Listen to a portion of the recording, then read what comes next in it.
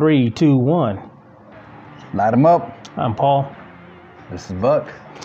This is the Paul and Buck Show. Hey, the big bucking deal. Hear us.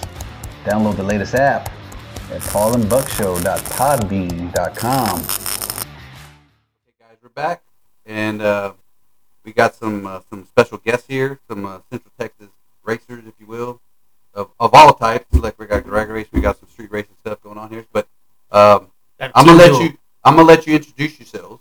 Family team duo, is that what it is? Go ahead. I'm Michelle Kato. Chris Kato. Stephen Roth. Stephen Roth, all right, awesome. Like I said, these guys been around. They did a lot of racing. I raced with you in 5 days back. It seemed like it wasn't too long ago. How long did I go back? No, that was it wasn't too long ago. Maybe 6 years ago, maybe when it stopped. I don't know. Well, how long About 6 years ago. Yeah, it started with. I started racing with like 11 or 12.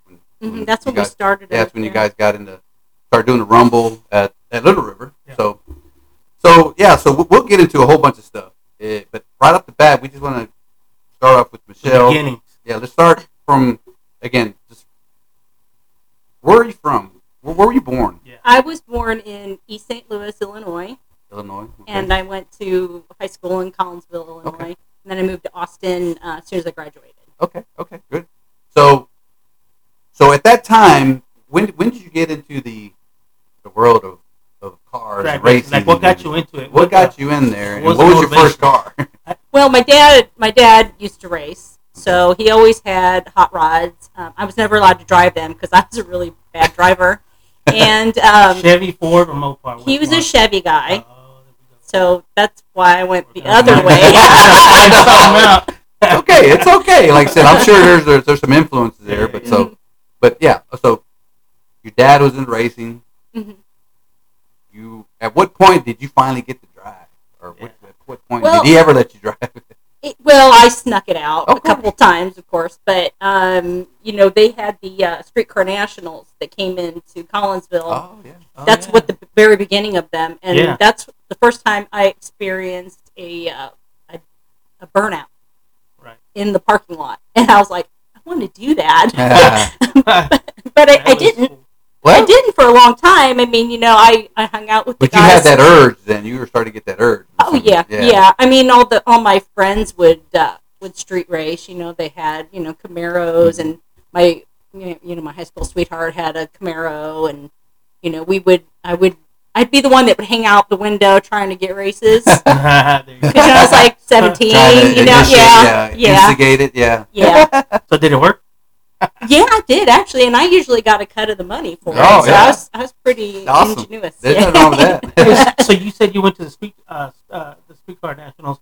What were some of the names back then that you remember? The big names that went on, or maybe you got some. That was a long. Some magazine covers like Chuck Samuel and none of those guys. I don't even remember any of the names. I just remember that it was just a big party. Yeah, so I know they were part of that. That was when you look at we're in the let's say like the early 90s or mid 90s, right? Yeah. That was with the the Pat Munsey was big, and Well, even Christian, prior to that, and when you start getting into the Carters, those anyway. So was that about that time? It probably was. I think it was in the 80s. It's been a whole lot. Yeah, it was definitely with those. So guys. that event's been around a long time. So yeah. So at that point, then after that, like say you started going around, you start, did your dad ever let you get into the driver's seat? No, not ever. So did your dad go to sanctioned events or just street race? He was a street racer. He raced at a track I believe it was in Fairmont City. It was just a little, probably like an outlaw track back then, and that was probably when he was in his 20s. Okay. But he had a little hot rod T-bucket, that he would tootle around town in. So that thing was fast because it's lightweight. Yeah. It didn't take much to get that thing. And I was not allowed to drive it. No, those things are. Did they have seatbelts? No. Those T-buckets. A lot of people forget to put a seatbelt on. If they even have it at all, that wasn't even a thing. I know if they drove it on the street, it was didn't have to have it in there if it wasn't made from the. What's a go-kart with manufacturer? the fiberglass body? Pretty much. Big old engine. So, Yeah. Those things can get dangerous, but who cares when you're doing 130 Just keep it straight. Just keep it straight. Hey, that's what drag racing's about. Just look to the side, that blow or that tunnel ramp. Yeah, okay, so let's fast forward a little bit. You moved to Austin. Okay, was Austin? Were you aware of like the street scene back in the Austin time when you came around? Because from just you go back from history, right? People street racing all the time. 70s, 80s. There were some big names. We had a few on the show. Yeah. Were you aware of any of the street scene when you came in to town? Not when I first moved here, but when I met this guy here, Yeah, okay, Chris. there you go. Chris Rose and Chris. Chris was into Mustangs, and he was racing. He was racing at Edinburgh, and he bought me a Mustang, and gotcha. that's how it evolved. That's how it evolved. Yeah. And it wasn't my Mustang that I have now. It was another body. Well, well, that's some good information. The early one, or the same, similar to what you have? It was like an '86. Okay. Oh, like a Fox. Okay. Yeah. Okay. Well, Chris, let's since your name rolled in here. What did you do? Where are you from originally? I was born in Southern California. Southern Cal. And didn't really do much there. I left when I was 8, moved to Washington State, and got into cars when I was pretty young. Got my first car, bought my dad's '67 Falcon 4-door 289, and put headers on it and did all that before I could even drive. What part of Washington State did you move to?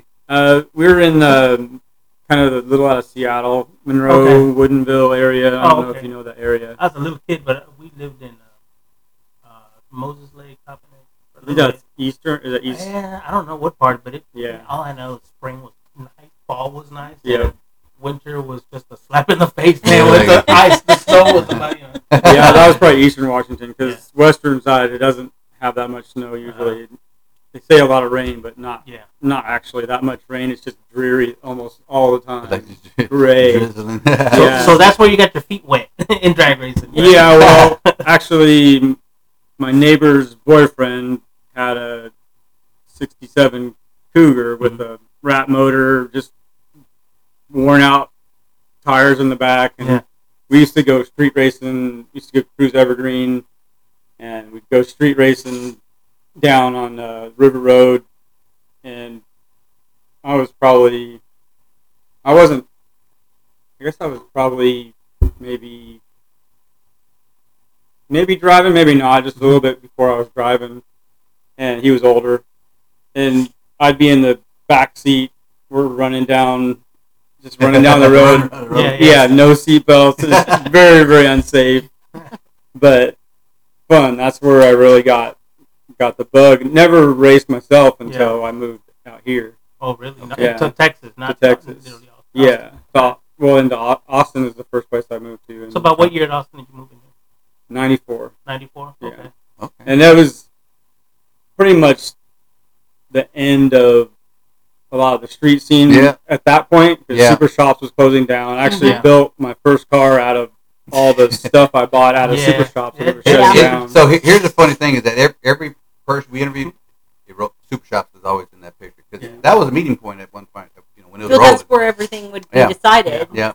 So, but it was shutting down when I moved here, so I didn't really get involved in that scene. But I did. The first laps I made down in Edinburgh. A buddy of mine was a Mustang guy, and he convinced me to buy my first one, an '85 Mustang. It's actually the same car I still have now. So those Super Shop stuff went into that '85. Yeah. Okay. Yeah. Harrison Cam, Harrison roller rockers. Yeah, it was just the basic stuff. Tell them how we paid for your car. Oh, put it on a credit card. Yeah. There you go. Put it on a credit card. Hey, you don't know how many people I knew back in the day that would max out like 2 or 3 cars. You knew they were the fastest, but in the back of my mind, like, how the hell is he gonna pay back all those cars, man? That's a lot of money for them heads, man. Like, I don't know. That's the way people do it. So that's cool. Yeah, and you're right. That time or that year, 94, 95. That's what we talked about. There was like a little downfall, because if you're racing, even if you were like at the track racing, because I was about that time I was at track, it was just bracket. So that's all you were doing. Street Nights was a bracket. So it was, street racing was probably still there, but not quite as it was like earlier on those time. And then we talked about like 2001 when Fast and Furious came out. That really everything prior to that. The only reason why we street guys like Tobar, the only reason we go to Little River and Tobar said it perfect. He goes, man, we just went just to get that shoe polish number. Yeah, put on the window, roll it down. Let's show that number. Dude, that was the same thing we were doing. We were all doing it. Yeah, we were all doing it. So hard. But that's all Little River was good for us. It's just because it was just bracket. There was no heads up stuff. There was no. It was just bracket. That's all you did. So you get in where you fit in. But it was the street nights is what we went out for. That's Saturday. Yeah, Saturday, and hopefully you split like at 11 to get downtown. When was Run What You Brung? Was that Sunday? That was probably they had Test and Tune on some of the street nights. They had street night like twice a month, 2 times a month, like every other week. It was street night because back then there was nothing. It was just Sunday bracket racing. Yeah. Saturday was the street nights back in like those 90s. And the thing that was cool about them is they used to get a trophy for fastest ET on slicks and fastest ET on street tires on the street night. Yeah, which was sometimes that's all people went for. Just break the beans first round, give me that $50 in the trophy. I don't care, right? Yeah. But I think Run What You Brung was probably it may have been Saturday night because they did have Test and Tunes mixed in with the street cars. But so at that time when you moved to Austin, right, and then you bought your car, were you going down to Edinburgh a lot or? No, it was really the only time I went down there. I actually drove the car down there to switch out the rear end to an 8.8 and with gears in it. And we switched it over during the day. Yeah. We went to the track and raced it that night, and then I drove it home. Were you a T5 guy or an automatic? Originally T5. Because everybody hated an automatic Mustang back then. It just couldn't get out of the hole. And then if you did make it out of the hole, you couldn't drive anywhere because you had too much gear and all your buddies. With a T5 would basically leave you at home. Right. We ran T5s until we started racing more seriously, trying to bracket race. Then start breaking stuff. First thing was first time was Alamo. For what? Where you bracket raced it because you had him in the. It rained. We did race Alamo one time, and we had to drive the track to dry it out. Did y'all go a lot to Alamo? No, it was pretty much the same thing. It was kind of going down when we started doing it. So one of our major complaints back then when we go over there was on the return road, man. You chew up your car, man. Yeah, you knock out ball joints. Yeah. So we hated going over there. Well, that's how Steven got introduced to drag racing. I think he was about 4. And he was riding in the car, and every time they'd go, they would dry it up and dry it up, and he just waved me. I'm going fast. I'm gonna do the same. Yeah. You drive the track. All the cars come down there. But Alamo was it was a thing. Mike Murillo was out there. You know, he'd show up around 7:30. It was already getting dark, and then that's when you're like, the real players are coming in because all damn day is so hot. Nobody wants to show up. We're the only fools because we drive out there early Saturday, and then you see the real time. But man, it was such a rough track. I didn't like taking my car out there. I've seen a lot of, I've heard of a lot of accidents, but then of course, San Antonio Raceway or Marion, right? That opened up in '99, I guess, 98, 99. I don't know what time it opened up. I think it was 99. Yeah, I think it was 99. Anyway, so at that time, were you guys still hitting it? Were you getting into racing still? Were you guys? Mm-hmm. Yeah, I know y'all went to. We were doing Clash. Oh, the Clash. Clash. That was a big. That was a big deal. Clash tight. Yeah. Fun Ford weekend. That was. Oh yeah. Ford weekend. We went to Florida and raced. Bradenton. Yeah. Florida. Bradenton. Florida. We were doing True Street with the Mustang, so we ran one at Dallas, and then we ran one in Florida at Bradenton, and then that was the end of the small block, and I started messing around. What time were you running back then with your Mustang? I don't even remember. It was not very fast. It was a stock 302 with a nitro shot on it and a C6 I remember the car was on my classic car.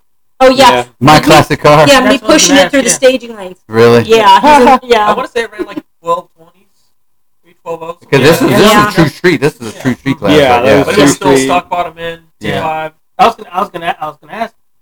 Did what was it called? Mustangs and Fast Fords. Oh, Mustangs. Mm-hmm. They were out there at Alamo, at San Antonio Raceway almost every weekend trying to get a car to go into the magazine. Mm-hmm. And so, for a little while, I became Ford because I always liked Ford. I had Chevys first. Mm-hmm. And so I would always pick up a magazine, man, and I'm like, damn, there's a guy there, one of the guys that from street or track from here locally. Yeah. And then I started looking into it, and I'm like, why do they keep going to San Antonio so much? So I thought I'd ask because you were a Mustang guy, so I figured at one point somebody's gonna say, "Hey, I take photos of your car." So not really.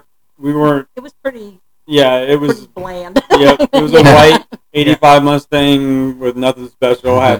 Back then it had some cheap aluminum rims that were screwed for the slicks, and it's basically just a competition machine. It was just for going out and playing at that point. And then Little Pooch. That was once we started on Friday nights. Yeah, that's once we started. We put the big block in it, and no turning back. Still had steel heads on it. For like 970s. That was fast for the Mustang, especially for what was in it. I mean, that's when we had Randy David and Ralph Howard, John Dinkle, and all those guys. Those were the beginning of the Texas 210 5. That was kind of before really. It was Texas 210 is when they were still calling it. Yeah, that's what they were calling back then. Yeah. So, I remember looking underneath that car. I'm like, man, you look under. I'm like, he's got an 8.8. Man, that's stop. But strong, I want to say that's when they were running. They were still running quarter mile. Yeah, quarter mile stuff. Yeah. Like Ralph, I think was running like bottom nines. And then Randy's car was always the one to beat. Randy was always. I think he was running like 880s or 890s. Yeah, they pulled the at the very end. I remember it was those two guys, and all night I've been seeing low nines, and then it was the green Mustang versus the silver Mustang, and I'm like, oh wow, something's gonna happen here, and man, they both got on their bumpers, and they went into the eights, and everybody came back like, holy shit, these dudes are in the eights. That was the beginning of the. And that was the end of the night for that night. Yeah. But, I mean, they set it on fire, man. But I remember, being a kid, seeing all that. That was when we first were like, okay, we want to do this. Yeah. Right. We put him in a junior dragster, and he didn't like it. Too slow. He's like, I think I'll just wait till I get my license. Yeah. Let's skip the fun part. But it's got kind of expensive. The little motors, I mean, you start It's ridiculous now, so I don't. Yeah. You gotta get billet. Anyway, that's a whole different conversation. Yeah, that's another way. Yeah, that's like I said, that can be real because like I'm gonna be getting into that phase of my little one, so I'm preparing myself. That's why. Just get him a mini bike and a Hopper freight motor and let him have at it. He'll recognize the speed and he'll come back and like, yeah. So okay, great. So Steven, when did you come into when did you first get your first car? Well, going down the track. When I turned 16, obviously I wanted to take anything with a steering wheel down the track. Right. Whether it was my little Ford Ranger I drove back and forth to school or whatever, right? Yeah. Of course, my mom and Chris have had 1,000,001 Mustangs, so anything that they'd get, I'd try and get a hold of it and take it to the track. Then finally, I think I went off to college and came back, so I didn't get into a first race car until I was 21, I think. Yeah. And one of our buddies, Nick Nisley, had a little purple SN95 that we built for him. And he was like, well, it's just sitting here. You should drive it. So I drove it a couple times that year, and I was like, it's cool, but we need to go faster. We go faster, right? It went in like 720s or something. I bracket raced it a little bit on and off. And then that's when we decided to put that motor in a Fox body we have that used to belong to our friend that passed away a couple years ago. His name was Mark Brown. He was a Mustang Club guy from the early 2000s. But so I started driving his car. Started actually bracket racing. And did that for, I don't know, probably 5 or 6 years before. Of course, that's when we started doing the Rumble the River stuff. Right. That was about that time frame when I was bracket racing. Right, gotcha. Did bracket racing and index racing. Right. Stuff. Yeah. So we started doing the 10.5 stuff with the pink car, and at one point we had 3 true 10.5 cars. So of course, I was just chomping at the bit, trying to wait for a seat to open up, ready for me to. That was right then. And then I was getting pretty good at the bracket racing. Finishing the top couple in points. Several years. Doing 6.0 index, 650 index, 7.0 index, 580 index, anything I could get the car into. Yeah. And then Chris actually had some health issues, and we had the blue car, which we call Papa Smurf, which also used to belong to Nick Knisley. Okay, yeah. I remember that one. That's when I remember. And he was like, "Hey, you want to drive the blue car?" I'm like, "Yeah, of course I want to drive the blue car." It's fast. And we had thrown a small block in it because we had picked up a small block and totally mismatched combination. It had the converter and the transmission and the rear gear from the big block still in it. We took it out. First time out, we struggled. We were like 530s. Then we took it to the river to run it and actually wrecked the car. So that put a big dampener on basically my second time in a fast car. But then, parents told me, "You're gonna ride the horse. You can't get it. Yeah, you gotta get back shake on it off. So, yeah. Now, what was the cause of the wreck? It was like right past the 60 one. It was driver error mostly. Yeah. I mean, I'll be honest. Spin a tire. I've never had been on a radio before. So then it would have been a fully prepped track then. Yeah, the track was prepped. Yeah, maybe. Well, slick. It was still slick prep. Yeah. Because it was at a Rumble at the river. And Rumble was a slick tire. 2000 and I think it was 16 or 17. I think maybe 17. It was actually September of 2017. Yeah. I'll get why that's important here. So we wreck the car, and then we get it slapped back together. At this point the car's 12 different colors. Different color fender and hood and everything else. Going down, right? But we throw the small block. We get it all straightened up to where we can run it, and then we go back out, and the car does pretty good with the small block in it. Runs like best of 512 or 508 or something like that. So then that was right before the off season. So we put the big block back in it. We go run in some different races, and we ended up going out to West Texas to Pinwell Raceway out there to support our buddy Gene Nicodemus running the RTRA series out there. So we run limited X275. We're having problems with the track pulling up, and so it was pretty much we were riding the struggle bus all weekend. Yeah. Well, we ended up breaking the small tire record with her car that was standing for a pretty long time. Yeah. 481. I think I remember that one. We went like 481 at like 148 miles an hour. Took what we did out of it. Not too bad. It's like 5,000 foot DA too. So. Right. Yeah. And then I ended up breaking their like limited type class record. I went 507. So then that was really the first time we had really good luck with the big block. And then we came back and went to the river, I think, very shortly after that. Yeah. So September of 18. Well, you won. I won the race in and I runnered up in. Yeah. Then we came back and ran it a couple more times. And then we went to the river, and actually exactly a year after I crashed the car. Yeah. Different motor. The car was faster. Of course, I didn't have a whole lot of confidence, running at the track. At the track, yeah. But we just went to go test the car, play some stuff. We figured it'd be first round ducks. We ended up qualifying, I think, like 4th or 5th, something like that. Yeah. And ended up winning the race. Yeah, there you go. So, yeah, got to get right back on the pony. Yeah. And ride it, like I said. So that's key. So all that's great news because now I like all that information, but I want to rewind back now. When I started. To your car. When did you perk up your car and how it evolved? Okay. One thing I do remember is you kept saying, "Man, this car keeps riding Willie," and you were fighting that for the longest time. I do remember. And this isn't Facebook time too much yet. I think this is probably not. I think we're on a forum page. I don't know. Who knows? But it was the wheelie machine. The wheelie machine. Yeah. When I first got it, I bought a Jeep Wagoneer, and Chris hated that thing, so he wanted to sell it. So we were getting ready to sell it. And I drove around the corner to our buddy's house, and we didn't even meet them yet. And there was this '94 Mustang sitting there, flat tires all around, missing a fender. I mean, it hadn't run in like forever. And I'm like, "Oh my God, that's the car!" And Chris is like, "Are you crazy?" He said, "That's a piece of shit." And I was like, "No, I love that car. I love that car." So we made a deal where the guy traded us the Mustang and gave us $500 for the Jeep. Oh. So that's the beginning of Rosie, and he hated that car. So it wasn't running. Was it a roller or it had a motor? And it wasn't running. Complete minus one fender. Okay. Yeah, but it had a lot of problems. Those cars are a little uncomfortable on the inside compared to the square, the little fox square, knockback.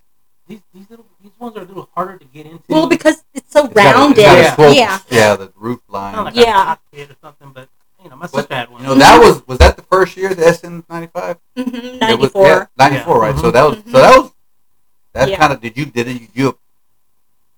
appeal to it like right away, like that's the car I want? Obviously you did, right? I just fell in love with it. I don't know why. Maybe I felt sorry for it. Yeah. I don't. And it was only 5 years old, and somebody had totally trashed his car. That's horrible. Terrible. It was terrible. No love. What's the color of the actual name of that color that car had? I do remember you posting a photo. It was laser red. Laser red? Oh, was it? So what was the later color? That is Panther Pink. Oh, you got two-tone on it now, right? It's Panther Pink with a little bit of blue pearl in it. Well, it was that It was bubblegum pink. It was bubblegum pink. Oh, I remember. That's the one I remember. It was bubblegum pink. That was a solid bubblegum pink. Yeah. Yeah, that was that way for a while until I wrecked it. But it was mismatched. It never got painted until it went to the paint. It was it always had a different color hood on it, different color fender on it, and that's how she used to drive it back and forth to the track that way. With my shoe polish numbers. Yeah. Got to ride down with the shoe polish. And I would get pulled over every single time that I came back from San Antonio. Every time. It wasn't because of speed or anything. I wasn't speeding or anything. They just saw those numbers, and then they'd see it was a little lady in there. They think it was street legal or something like that.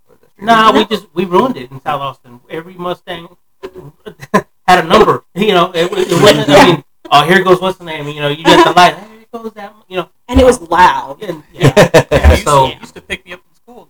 It was still multicolored. It had had the 331 in it. Well, it was funny because I didn't never want to race. I always liked being a part of the crew. Yeah. And so we were running brackets at.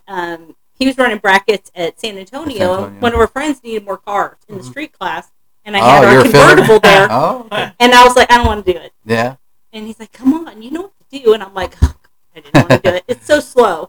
And so we get up there, and I lost. I had a bad light or whatever. And he said, what do you think about it? And I go, it's okay. And he's like, well, what would you change? I go, I'd want to go faster.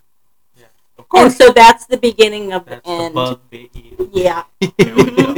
Yeah. That's all it takes. But so from that point, to Rosie, right? Mm-hmm. She's seen a bunch of makeovers. Oh yeah. So now, at that time, you're driving on the street, driving to the track, San Antonio, right? San Antonio's right there, right? You guys live in South Austin, right? So, yeah. How did you feel like when you go to that point where like we talked about like when you go to this point like, hey, I'm gonna take this car, I'm gonna make it a race car. You're not going back. When was that? Where was that time? What option did you do to that car? Where's that point that you can't go back? It was right after we got it painted the bubblegum pink. Yeah. And I took it to Home Depot, and I parked out at the very end, in like 4 spots or whatever. And I came out, and people were just touching it and, surrounding the car. Really? And, and it was so loud that people would try to race me all the time. I can't say that that I was always a good girl and didn't do anything. But, so you had the small block in it still? Or? Yeah, that had the small block in it. Mm-hmm. So, and then we went big block later on. Was that the point of no return, no street no more? Yeah. Oh, yeah. Yeah. Well, I mean, we were already pushing, driving it to the track with the C4 in there. Yeah. And at 331, that thing was screaming. Going down. Yeah. Mm-hmm. So there's a fine line. Like I said, you gotta okay, the point of no return, as I say, right? Because the car is gonna be. You can always go back, but there's a point where you're like, okay, this is cost more to go back. Yeah, it's gonna go forward. This is this is where I'm going. This is what I'm gonna do with it. So when you made that decision, was it like, okay, we can go small tire, or you still continue bracket racing, or we bracket raced, and then we tried nitrous on it. And then, dun, dun, yeah. And then I started running indexes like the 580 and the 10.0. Right. And then I started doing the Extreme Warrior things at Midnight Madness. Oh yeah, man. I do that too. Man, that's a way back San Antonio. And then you had all the grudge racing. Yeah, I was a big grudge racer back then. Mm-hmm. Yeah. And everybody's like, oh, that girl in that pink car, no way. And that's when Dingle said, you know, you could go a lot faster. And I go, but I wouldn't get to race all the time. Right. And he's like, it doesn't matter. Once you go faster, you're not going to want to do this anymore. That's when it was the wheelie machine. And then it became the wheelie machine.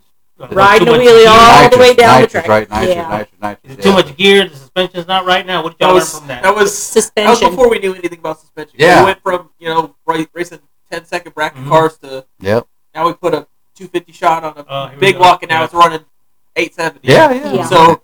No progressive. No progressive. It was just boom. Wow, what a kick. I bet you got it. You just were seeing the stars. You know? And it's like, we'll just keep the steering wheel straight. We bought old NOS plate from... It was a Top Gun one. First one was Top Gun. Top Gun. Yeah. Top Gun. Yeah. Oh, yeah. That was the... Yeah. That's crazy. So you didn't go from a 75 shot or a little 125. Just here's the button. You hit it. And it's probably right on the. It was all the stuff out of my car. Yeah. So it was all second hand. I pulled. Still works. I pulled everything out of my car and put it into the pink car when we decided we wanted to go faster. Yeah. And I had already had all the nitro stuff on there from running Little Pooch. Yeah, Little Pooch. Yeah, and so all that stuff went in there, and then just started progressing it. Every time we had something, better heads, better intakes, better carbs. And we did a lot of things during that time. That was when I then we started stroking them. We started out with 466, and then we started stroking going them. bigger. I think it was like a 535. 532. So did it go kind of like I fixed the wheelie and then the wheelie comes back with the little minor, some changes? Well, the wheelie didn't come back for a long time after we started figuring out suspension. Yeah. But what year was it that we swapped from 580 bridge race test and tuner to? That was I won the championship at San Antonio in 580, and then I was bracket racing it, and I went bracket racing by myself.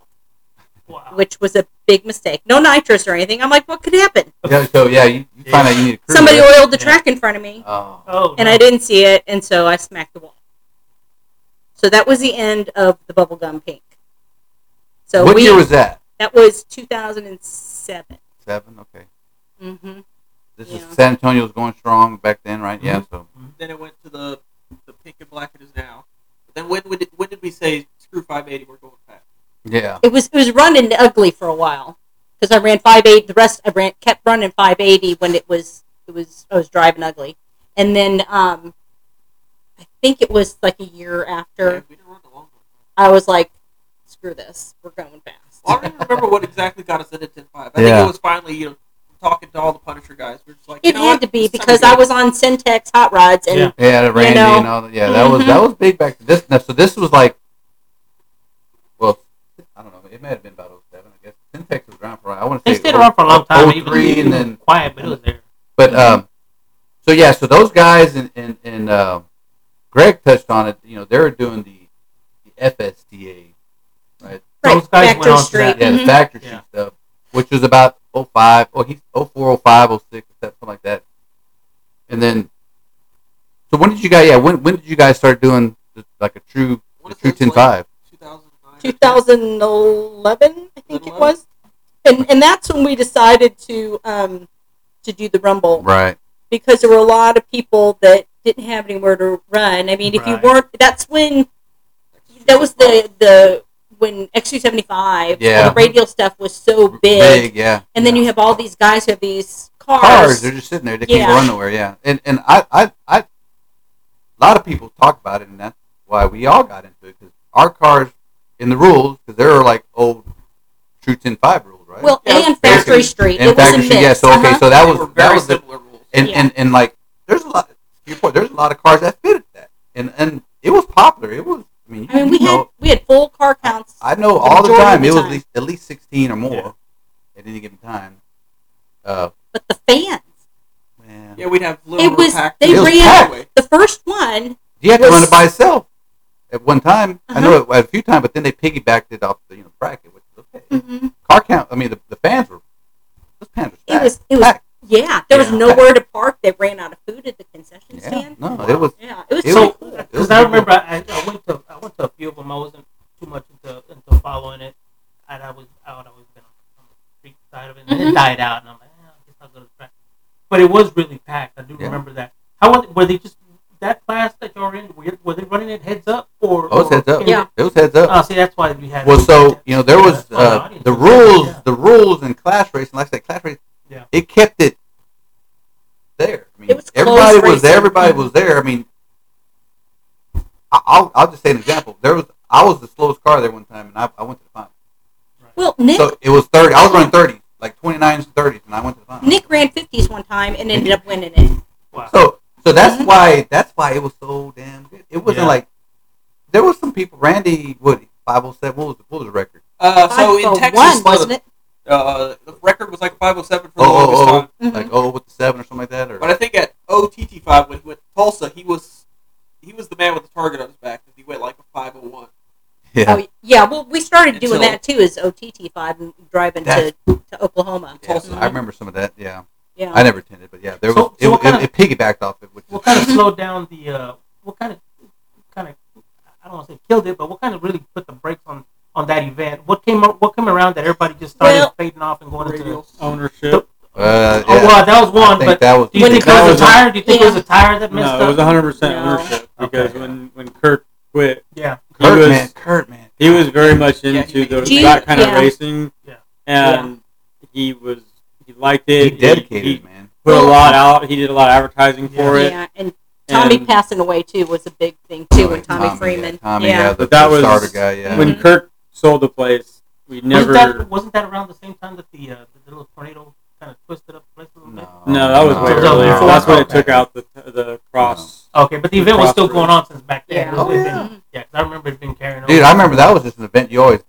You just go to it, right? You always look forward to going. I mean, it was strong until like 16, 17. We started. We started migrating to radial stuff. So we ran radials for the first time out at Little River. What got you to go? What got you to go to radials? No, first time was it Thunder Valley? Running in 2013. But y'all did run third. Y'all did run radios at Little River at one time. Yeah, it wasn't the first time. What got you guys to go into the radio, or you? What got you to just move towards? Well, you hear about how we were going through so many sets of slicks. Yeah.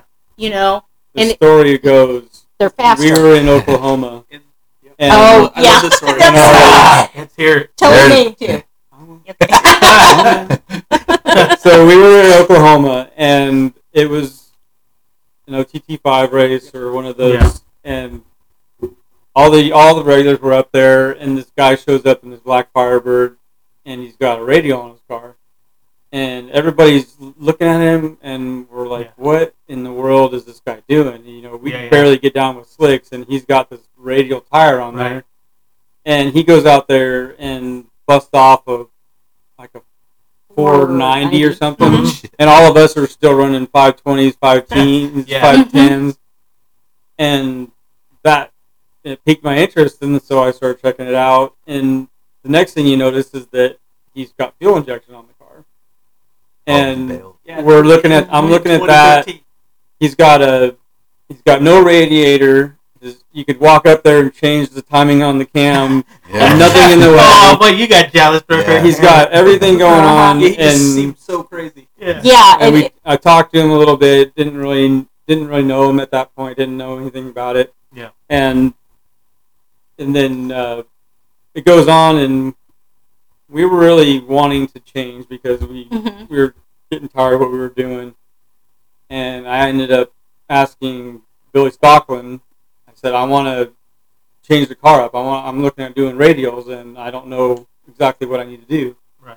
So he actually came out to the shop, got into the car with me, and he just starts pointing, telling me a couple things we need to do. And he goes, I don't have time to really help you too much on this, but I got a guy that if you want to run radials, this is the guy you need to talk to. So he sends me Bob Bale's number from Oklahoma. And I call him up, and that's the guy with the Firebird, right? Yep, the Black Firebird. Here's the recipe. And I started talking to him and about doing EFI and about doing radials, and that's where it all started. They came out and spent a weekend with us at the track. He built our first harness, our first Holly harness, and it was basically you just put it in the car and hook it up, and it worked. And then he came out and did a bass tune at Temple, and we ran all day long just messing around with it, and that's where it started. So would you say that EFI and a radial tire almost kind of go hand in hand to tune the tire? Once I had EFI, I never understood why I even had a carburetor. I mean, it's day and night. You know, there's no cranking and pumping the gas to get that thing to start. It fires right up. Maybe like 2 revolutions, and just pop right off. A little lower. Yeah. So what year was that? Was that 2013? Really? Wow. Yes, we've been on a radial since 2013. Yeah, once we put him on there and raced it. Thunder Valley. Yeah. She drove out about an 80-foot wheelie and went the fastest we'd ever gone on like the second or third pass that we were there, and that was the last time the car's ever had a slick on it. 2-speed or 3-speed or what? It was 2-speed then. 2-speed. Yeah, now we're running a close ratio 3-speed. Yeah. Which is the answer for a lot of things. Oh, let me tell you, that helps make the car except more for those consistent. Shifters. Yeah. Well, I mean, so you guys leaving in a high gear ratio, it smooths out the launch. Yeah, we're running 150 or something. 140. I think it's actually a 140 something. Yeah. Yeah. So it calms the car down and enables you to put a lot more power down. And you get more mid-track. Yeah. So shifting it early so you don't have to worry about wheeling. It's a lot. Drives out of it. Which make radio were you running back then? The Pro. No, the original. Yeah. The original. The PF?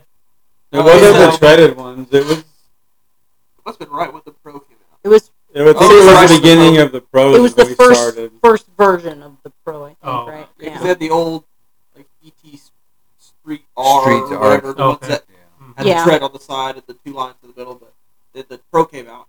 Those are on the Mustang. Those are on the white car. So 2013, but here's the thing that's appreciated, that the Rumble was still going on and they were still supporting it. Yeah. Even though they weren't running it. Yeah. You got your car with radio, so you guys are still putting it on. Which I just thought that's where you know that when the owner whatever changed flipped over. We ran it with radio. Yeah, I know y'all ran a few times, but I mean y'all didn't run it as often as y'all did before. Well, in like 2015, but you're still putting up the sponsoring the race when we separated ourselves from it. Right. I thought y'all had y'all just went professional, a little faster. Maybe I was thinking maybe the track was no longer gonna fit your car in there. Well, it was just dealing with running a race. You know, you can't make everybody happy, and you know there's a lot of stuff going on behind the scenes, and that was all of my sponsor money that I was using to pay the winner. Right. So all that money I could now put into my car. And I said, please try to run it, you know, and they tried to. Yeah, they tried to. It came down to, the same old payout, whatever. It fondled after the flip of the owner. So, like I said, appreciate that. But like I said, so you guys y'all guys been to Georgia. You guys were running in the X Class for a number of years. Yeah, so what was the fastest time in X you guys put down? Was it 40? 4:38. 38, okay. So that's flying. Oh, yeah. And granted, I'm assuming you guys are probably still on the heavy side. I mean, compared to some of the other cars in X. We were 150 pounds over. Yeah. We'd show up to a race and they take weight off. And it's like I can't lose any more weight out of the car. Well, it's like NHRA. NHRA is like, oh, we're gonna change the rules today. But anyway, so. Yeah, and then they started allowing these huge motors, and we can't do that with what we have. I can't go any bigger. Yeah. So we decided to try limited. Limited, right? And slow it down a little bit. And we thought maybe we'd get away from. Were y'all riding that weight of limited, or were y'all still over? We had to add 400 pounds.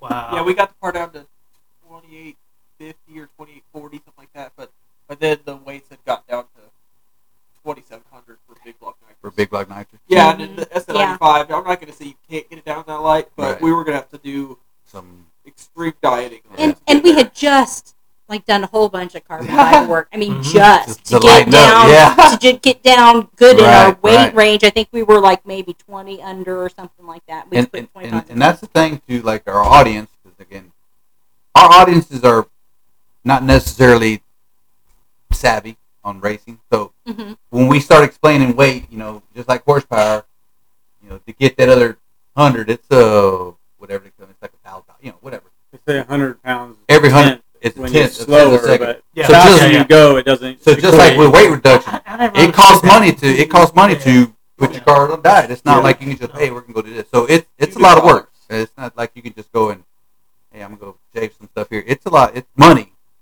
Just like getting horsepower. So yeah, so it's the same thing. So a lot of people out there trying to understand. So, but you guys fit limited now. How long did you guys run limited?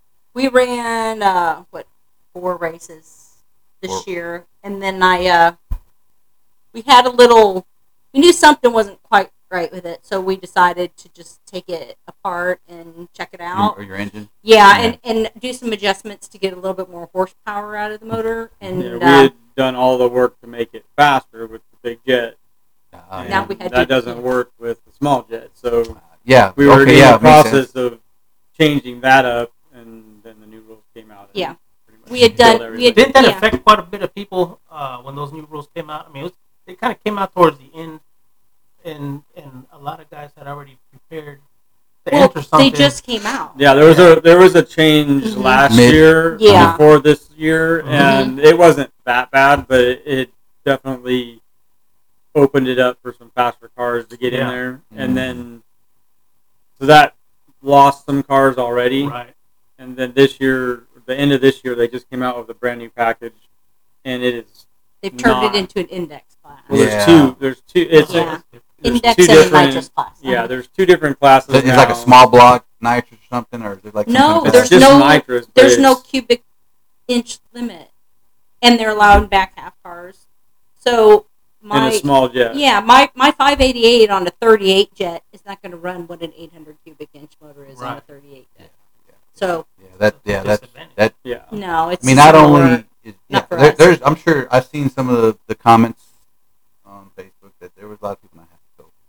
So people put a lot of money in the program and they get prepared for this. Now they got to go back and What's the weight? What's the weight on? Do they have a weight limit? I think it was like 3175 or something like that. Yeah, 3,200 pounds with a tall deck motor with a 30, either a 114 or a 38. And jet. I hope it. Multi-port, I hope it goes well for them. Yeah. It's just not something that I want to do, and I don't want to run indexes anymore. We considered it, right? And like I told you earlier that index racing is sandbagging. That's I ran it for a long time. That's exactly what it is. That's the way I saw it. Yeah, we know it. Yeah. And you can't slam on your brakes in a 4-something car. So I was just thinking, if I pop my parachute early and it's in somebody's face, somebody's gonna get mad. Yeah. So I'm like, you know what? I'm not gonna do that. I'm gonna run as fast as I can. I mean, that's the thing. Index is it's a game. I mean, people play the game. You see your people run at the track, so that's a good point. And here's my thing. Because we've gotten, I think we just about interviewed everybody that runs on every type of track or every type of condition, and it's when stuff like that happens that these guys, not just you guys, but these guys get forced back to an event that now it's all about your driving. It's no more about how much you got in your car. Now you're going to an event that has a looser track. And it kind of puts you in the same playing field, kind of like, oh, I got a pro mod next to me. Well, good luck putting traction down. And it kind of kills it because you were doing something that you like, but all of a sudden some rules kind of throw you out of it. Sometimes it's because you can't afford that high dollar big block that everybody's now wanting to do. So what do? Where do you fall back to? So that's my question to you. So what's open to you now to enjoy your racing again now? Yeah, we just having fun, not worrying about it, just go run as fast as you can. Well, but there's small tire, no time. Well, yeah, there you go. We could put glass back in it, run all steel or glass, or mostly steel, mostly glass. Yeah. Because they'll allow the Lexan in the front and the back, and I mean, honestly, with some of the stuff that we're improving on it, we could be competitive in small tire, no time. Yeah, of course. Yeah. And you never know.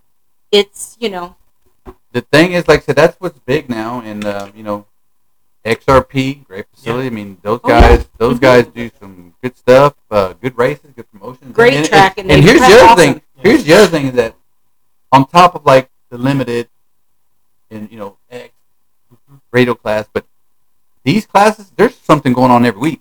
There's racing and their pots are pretty damn good. Big, so it's tempting, right? That is a drawing a big crowd, and I've said it before. Wherever I get in, I'll fit in. Right then, I'll try to jump in somewhere because I've said it before. Class racing is kind of. I hope it comes back. But they're constantly changing the rules. Well, that's the thing we talked about earlier. Yeah, that's gonna. That's always killing it. We don't have a spare motor. We don't have a spare motor that we can send off to get changed. And that is the downfall. That is the downfall. Class racing, there's too many changes or something. Right? There's something that's detrimental to a program or to what you plan on doing.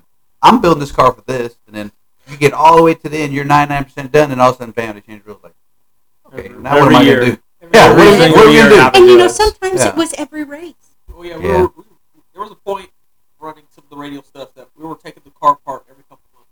Yeah, see that's to rebuild, to pull the motor out, and take weight out of the car, or move stuff around, or we got to get the longer shock so we could, And then it's no fun. Yeah, it's not fun anymore. Now then it's no fun. Yeah, no, it's no fun. Yeah, exactly. That's no fun. So I enjoy. So do you plan on keeping the radials on or? Absolutely. Okay. I don't want to go back to the slick, and I know that there's a lot of talk about that. No, yeah. But it's putting. I understand the prep can be less, but then you put the cost onto the racer. Yeah. Because those slicks don't last long. No. Not like a radial. You can get a little bit more out of it, maybe not quite as much, but you can get a little bit more out of it. I get like 15 out of a set. I get like 45 out of a pair of radials. Well, it's like one of the racers. They said, "Look, it's all about you. It's all about you tuning the car. Get away from, step back from that keyboard, man, and actually get to your car and tune it for that track that you're going to go race on. Because if you can always take out some power in the car, it'll adjust. But I guess the classic way of what everybody used to do back then is before computers, before all this, Suspension's come a long way. Like if you go back and look at shocks from 10 years ago or 20 years ago to now, like it evolved. You can just do a couple clicks on shock, click. Oh yeah, we're ready. We're doing something. You can go to an unexpected track. Or something. Yeah, you can go to an unexpected track now, and now you can make a little click on the shocks or little degrees. Yeah, there's only so much you can do because, and I'll just give an example. I mean, the Little River is going to hold so much. Right. It's only going to be so tight. It's never going to be a radial track. Maybe. You can run one on there, but you got to pull it way back. Yeah, like I said, you're not going to break no record. But you can get down. I've seen people get down, but you're not going to be Well, when I won the Rumble out there, I was on the 275. Everybody, I think Trey and maybe one other person. I remember. Yeah, Trey had some numbers. That was pretty much they run some sub. You guys run some sub 5s there, so. Yeah, I went 5.0 with the 275 on it. Okay, well, like I said. Now, what's it like on the top end, slowing down? Yeah. You gotta pull your shit. You gotta do something there. I'm used to some of those tracks. You don't have to pull your shit. Just let it coast to it. Then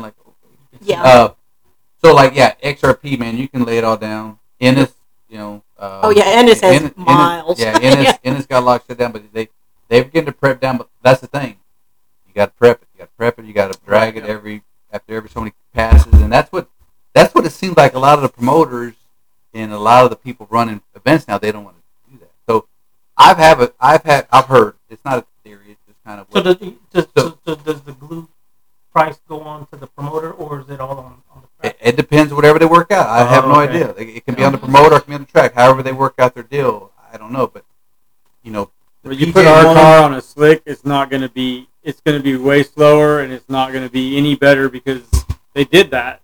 recently they ran slick cars, the With radio radios, cars yeah, on with- slicks mhm. out in.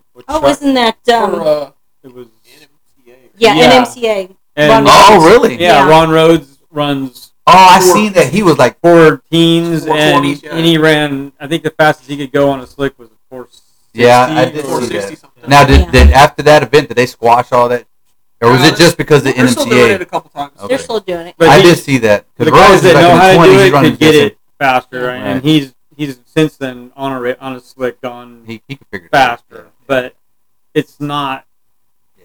It's not an equal thing. Of course. And if anyone who's run a slick and run a radial, They know. there's no comparison. The car is way more stable. Yeah, top end. It's just- Everything yeah. is. Once I ran on one had to pass, I never wanted to put Yeah, it you back on know, my tire. I always tell him. There's you no know, washing out of the Yeah. ass on the big end. I You know? grew up. I was telling him, I said, a long time ago, some of these freaking tires came out. I was just fortunate that I fell in that era where everybody who was already into drag racing, it was always a 28, 10.5, and the thin slick. Mhm. And when these drag racers came out, they were sitting in a super shop, but nobody was touching them. They were just sitting there, like, yeah, well, I don't know, man, I don't know. I said, you know what? That was that. I'm gonna take them. Go put them on my wheels, Uh-huh. and I put them on, and I know that feeling. Once you put those on, you're like, I'm never gonna go back to it. It's so stable. Yeah. I mean, Mhm. Well, yeah. we've seen lots of people go still really fast the radio on Yeah. slick tire. Yeah. Slick prep. I mean, several of the guys out at, I think, a lot of those guys have been real fast at Little Right. River with the clocks off. Right. On radio. Of course, yeah. So Well, like I know Trey was one of them, and there's Yeah. a few other guys that. Well, you Short go Ridge think had the about- record there for a long time, yeah. didn't he? And On a then, radio. and then He went you real go fast. look at Casey. yeah, Yeah, Casey, he's radio, he's flying. So the track, it can be there, but like I said, it's just a matter of prepping it. They must have caught it the right prep because you gotta keep that track pretty prepped. So when you come down and you think like you run a slick and a radio together, it's gonna be it's gonna be a tuning game. It's gonna be a tuning game at that point. Yeah, especially when you're sitting on one line and your opponent here got his car pretty dialed in on a slick, and you're good on the radio, but how's the track gonna treat Well, him it's all versus track treat prep. you? You know what I mean? Who's gonna? Well, the good thing about a radio, though, is you can pull a lot of power out without slowing it down. Yeah, it's gonna dead hook so hard. Yeah, so Yeah. that's Yeah. the one thing. I mean, you can be real fast even still on just a regular slick prep. Like, even if it's not super tight, you can still go. I mean, if you can hang with the slick to the 60 foot, you're going to drive away from it. True. So that's really going to be the thing. If you're going to have more slick stuff, that's fine. But I think radio should still probably be. No, yeah, it's superior. Let me ask you this, because this is a question we asked. With racing and the future racing, where do you see being? I'm not saying this is the demise of any chance of racing in general, but you got Dutch race, all the X class radio classes. You got what's going on up here in Texas, the No Time, the Grudge. Where do you see racing here? I'm not gonna say any timeline, but what do you see it being in the future? Like, do you see it getting better? Are you seeing it getting Two different is it going highways? to be this? Because there's another thing streamline. too that they're talking about. The radios are so hard to get now, Yeah. just because of whatever supply chain. That everybody's gonna be going slick. And I don't know. Maybe you got to stockpile of radios. I don't know. But, Somebody got. So I'll let you Not me. answer. I'll let you answer, and then I'll get into another thing about the reincarnation of the Rumble, if you will. Okay. That's gonna be coming up. I That we're talking mean, about. It changes so often, and you never know what's going to happen in the future. Like my car is not going to be done until next year because of supply chain issues. Right, Waiting on rocker arms. Yep. But I don't know. I know that the slick deal is going on, but I have a feeling that a lot of radio guys aren't going to do it. Yeah, I'm with you on that. But like I said, like the Syntex guys are in this area. The guys with radios, we said it. They're in a class on their own. Yeah. I mean, they're limited. Where they running 50s now? 450s limited. Well, it won't be anymore. It'll be It was. Well, they're gonna- 465. yeah, they're they're- running 50s. They were running 50s. They were running 50s, So- yeah. But I mean, that was only during the really good conditions. Otherwise, they were in 60s. 60s. Okay. Mm-hmm. All right. So, what do you feel? I'm gonna ask you, Chris. What do you think the future racing is going to hold here in the next year? And I'm gonna ask a different question. Locally, what do you think locally is going to be? The future of it for us is going to be just more having fun than worrying about anything else. Going out of town or staying local? Well, we have to go out of town most of the time. There's going to be a lot of local stuff, and it's going to be slower stuff. Right. I mean, we're starting to work on some an index car to play with, a street car, something to go play when there's nothing else to do. Get some seat time too. Get some seat time play. It's just having fun. Yeah. It's not any fun doing a lot of this anymore because it is. If it's we're running at 10, 11, 12, 3 o'clock in the morning because we have to run on a cool track. Well, and it's too hot even to run. I don't care what tire you're on. Slick, this year was so hot. It wasn't fun. Yeah, the last race in June was horrible. It was so hot. Was not you're not even going to get spectators to go out there. So it was still like 98 degrees when we started running. And that's when the sun went down. 10 o'clock at night. Yeah. But I mean, even like some drag and drive events. We're thinking about maybe doing something like that. The Rocky Mountain Race Week. Oh yeah. Drag week. Man, that's. So here's my point. I know I kind of got dodged around, but basically what's happening here, not just with you guys, but everybody around, you're having to build another park. You're not the first people to say it. There's been everybody. We're always building another car. You're talking about a car that you're now having to tone down to be able to enjoy it, to do the Rocky Mountain type of racing. Because this is a different car. Yeah, totally. Right, but that's what I'm saying. It kind of forces you into building something that puts you more in the category of it's really fast, but now we can. You guys are still going to be doing. Y'all going to campaign all of them, right? Doesn't matter what, right? You're going to do everything. So the plan is to go as fast as we can with whatever we have, and get in where you fit in, right? Whatever class. Yeah, I just go test somewhere and make hits. I mean, seriously, Yeah. So Chris, your car, right? You got a car. Let's just go into a little bit with your car, what you have, and the same question goes to you. What do you see in the future of racing, and what do you plan on doing?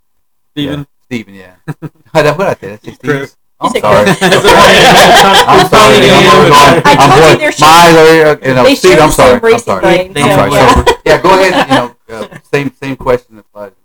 Well, so the blue car we ran in limited for several years, and then it moved to X, swapped into fuel injection, the big block.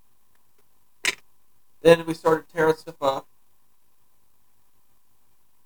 So we kind of went back to the drawing board, especially after it hit the wall at XRP last year.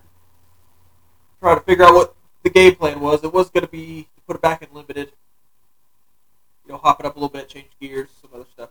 But I don't know. We kind of changed our mind when they started, releasing the new rules. We were going to focus on the peak car, but we're actually going to put a different motor in it and try to run some mid to low 5-second stuff, and probably bring it back to the river.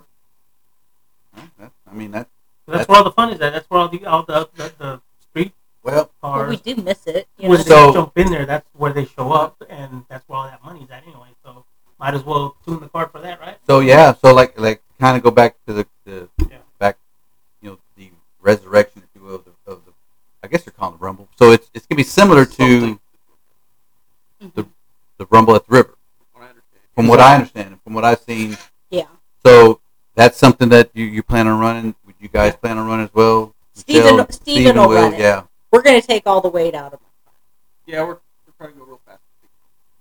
I want to put a 20 on the board. I've said it. I've said it on other episodes. That's what everybody's doing. They're putting more power in a lightweight car. I mean, that's what everybody's doing. So, well, we added all that weight for limited, and now it's time to take it all out. Take it back off, yeah. Mm-hmm. You already have the carbon there, right?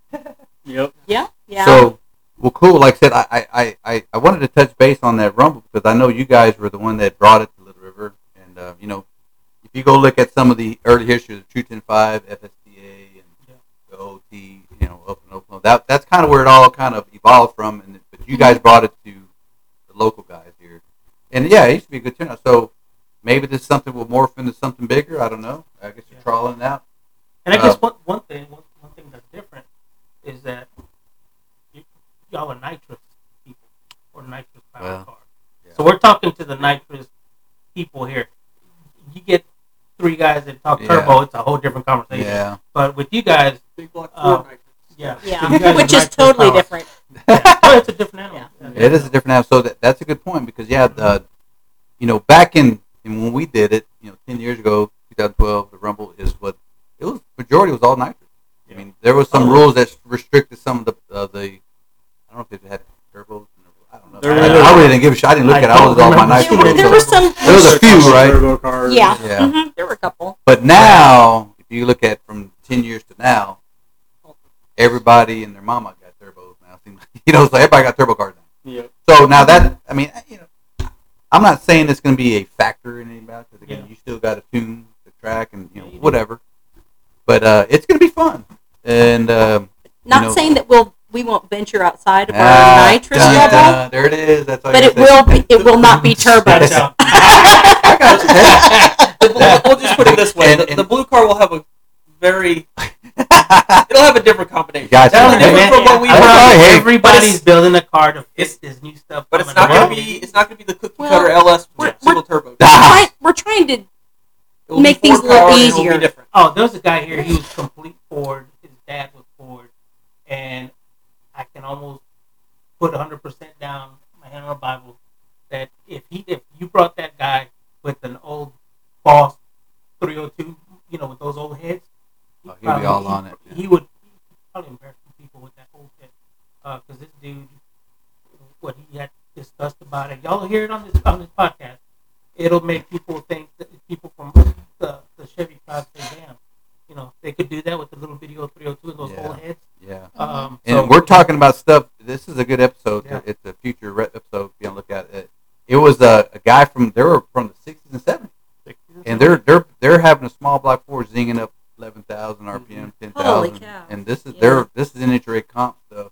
And, and what they're doing, and it was with the 750 CFM carburetor too. Yeah, almost 3 horsepower. Yeah, it was like 300 horsepower per cubic inch. It was like crazy, and this is like back in the 70s, 60s, 70s. So it was like, anyway. So 4 guys, you guys appreciate it. So listen to that one. Yeah, listen to that one. So everything else, you guys, everybody knows your guys' name, and everybody knows your cars. So I think everybody's going to enjoy this one too. But anything else you guys want to add? Maybe some things you might want now to share, or just We've got a couple of new adventures coming up into 2023, and look for our little street car. Nice. Yeah, our little street car, Miss Victoria. Oh yeah, is that a late model car? Is that it's a 2014. 2014, really? Yeah. Yeah. I'm assuming that's gonna be. Is that the one that's gonna be the streets? Mm-hmm. Yeah. They've already taken it out, and I haven't raced it yet, but both of them have. What's the power out of toy? It just got a Pro Charger on it. Yeah. D1X. There you go. Yeah. Man, that's like the new nitrous now. Everybody's Pro Charge, man. So, I mean, well, it's like easier. It was an easy power. installation, and and it fits under the stock hood and everything. It's crazy, and you don't have to have a cage. Whoa. You can go 580. Yeah, it's crazy. 585, I think, is the ET brake. Really? Before you have to have a cage in a 2014. Is this NHRA? Or yeah. Mm-hmm. I think I have seen it. Somebody was making fun of that rule. It's like, that's crazy. And we're keeping stock exhaust on it for right now. And, is it because of the exoskeleton of the body? I mean, I guess they're figuring the airbags will protect you, but it's BS. I don't know why they're allowing it because I think they just want the younger crowd to show up. They want these cars to come out. There's a lot of people there's a lot of it's easy to make them go that fast too. Yeah, both on. Doesn't take much. Yeah. Pro Charger on it. I know, right? There was a guy somewhere. He met on TikTok, and it was a Cobra, and the guy he didn't have the roll cage or nothing in it. He had to shoot. He had the drag race brakes, the whole darn thing, because this thing is running. I think I may be wrong, but I think he was tagging high 7, and it was a street car. Isn't that the one you were telling me about? Well, there's a lot of street coyotes that are running 7s. Yeah. These cars are different. They didn't have the bolt-on. They're made for bolt-on. Yeah. They're made for power adders. So when you see these guys go to a track and then they start bringing in those times, you're like, am I really competing with that street car? I mean, it's like I have a car I can barely get into. that dude's about to whoop me and then go get ice cream and come back. I want to pull up. I want to drive to the track with my AC on. Exactly. You know, Some my of these guys stereo are on. doing that. Yeah, that is crazy. Yeah. I think you're right. I think NHRH is trying to bring the younger crowd. I've asked it over and over. There's been a bunch of younger kids that are like 25 and younger that are bringing in these like let's say one of the new SS Camaros or something, and they're bolting on superchargers. But a lot of them don't know how to get into the drag racing aspect of what we do, just because it's not really in their face anymore. So they're kind of on the street, kind of getting little by little. They get their feet wet, but I think they shy away from going to the tree and getting embarrassed because they don't know how to take off, And I guess NHRA and my question was, to some of these events, what are you guys going to do to these guys to bring these guys to go to the track? Because if not, it's going to kill the sport that we all love, I remember when they used to have like the high school drags.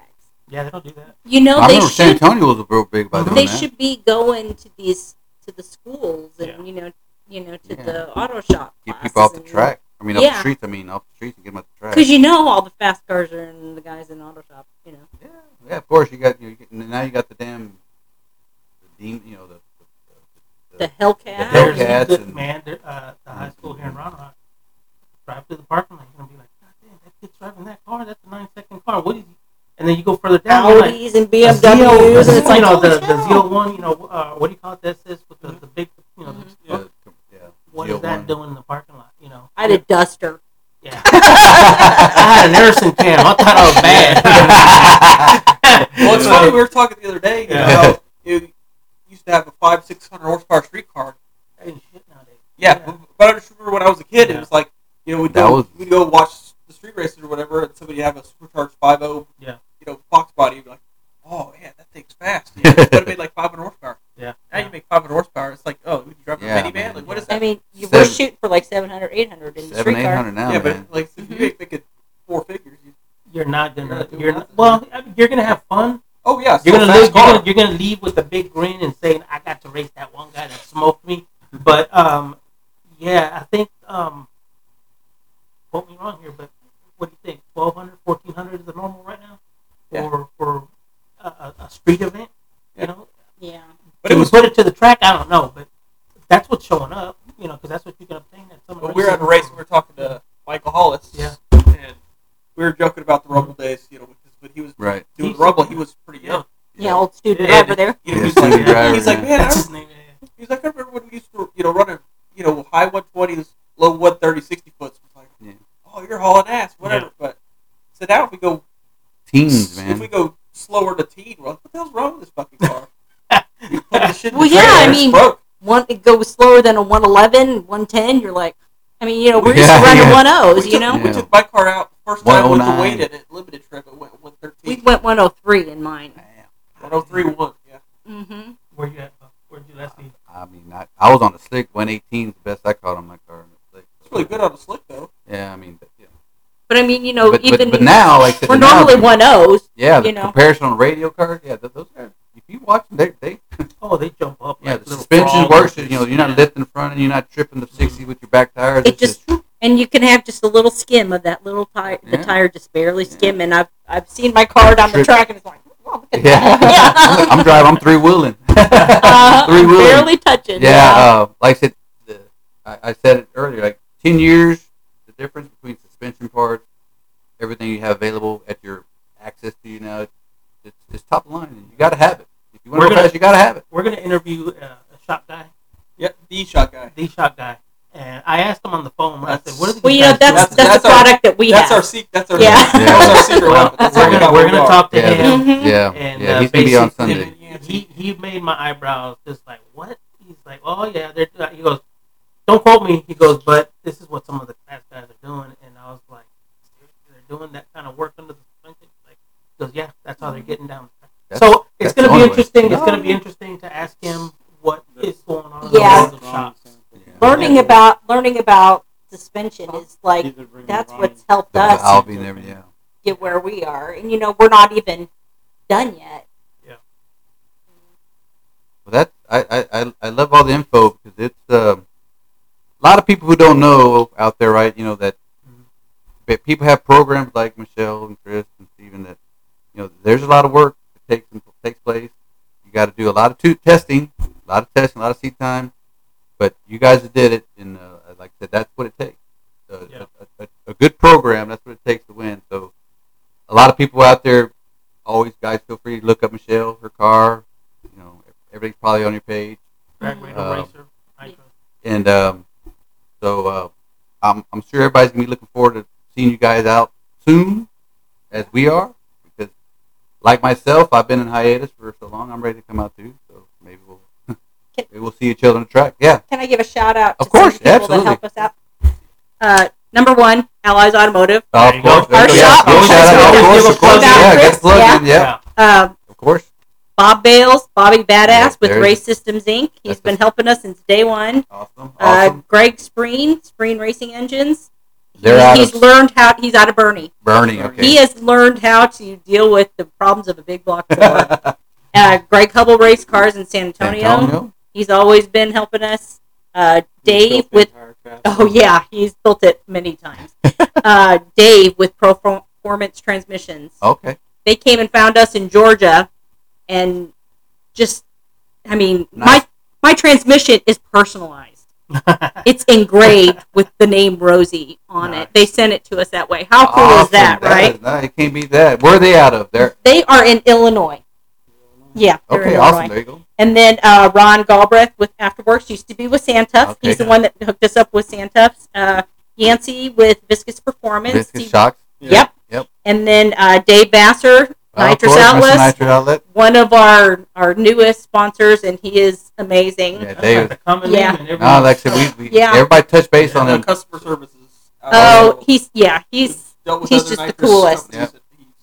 Yeah. Steps above. Yeah, and then my boss, Caleb Wheeler with Syntex Decks. He's our latest one. So, awesome, awesome, great. I love to get those plugs. That's what we're gonna start doing.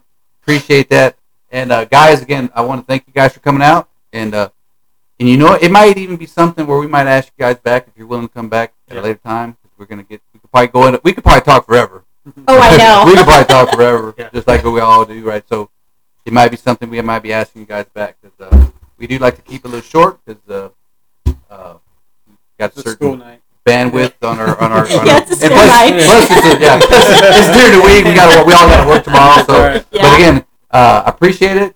Well, the one thing is. We want to keep you guys coming back, especially after you go to an event. We want to hear all about it. We want to know what you went through, and just keep the fans that been watching you, that have never heard you talk. They've seen you on TV before, but now hoping with this, people can get an idea as the personality. Of course, and like they get personalized, know a little bit about you from Illinois, Hope you guys come back every single time. Yeah. And that's thanks for having us. I appreciate it. Thanks for having us. Appreciate we'll it, be guys. talking to you about new T-shirts. That was cool. All right, guys. So like I said, appreciate you guys coming out, and you guys have a good night. Thanks, everybody. We'll talk to you soon. Peace out. Thank you. Bye.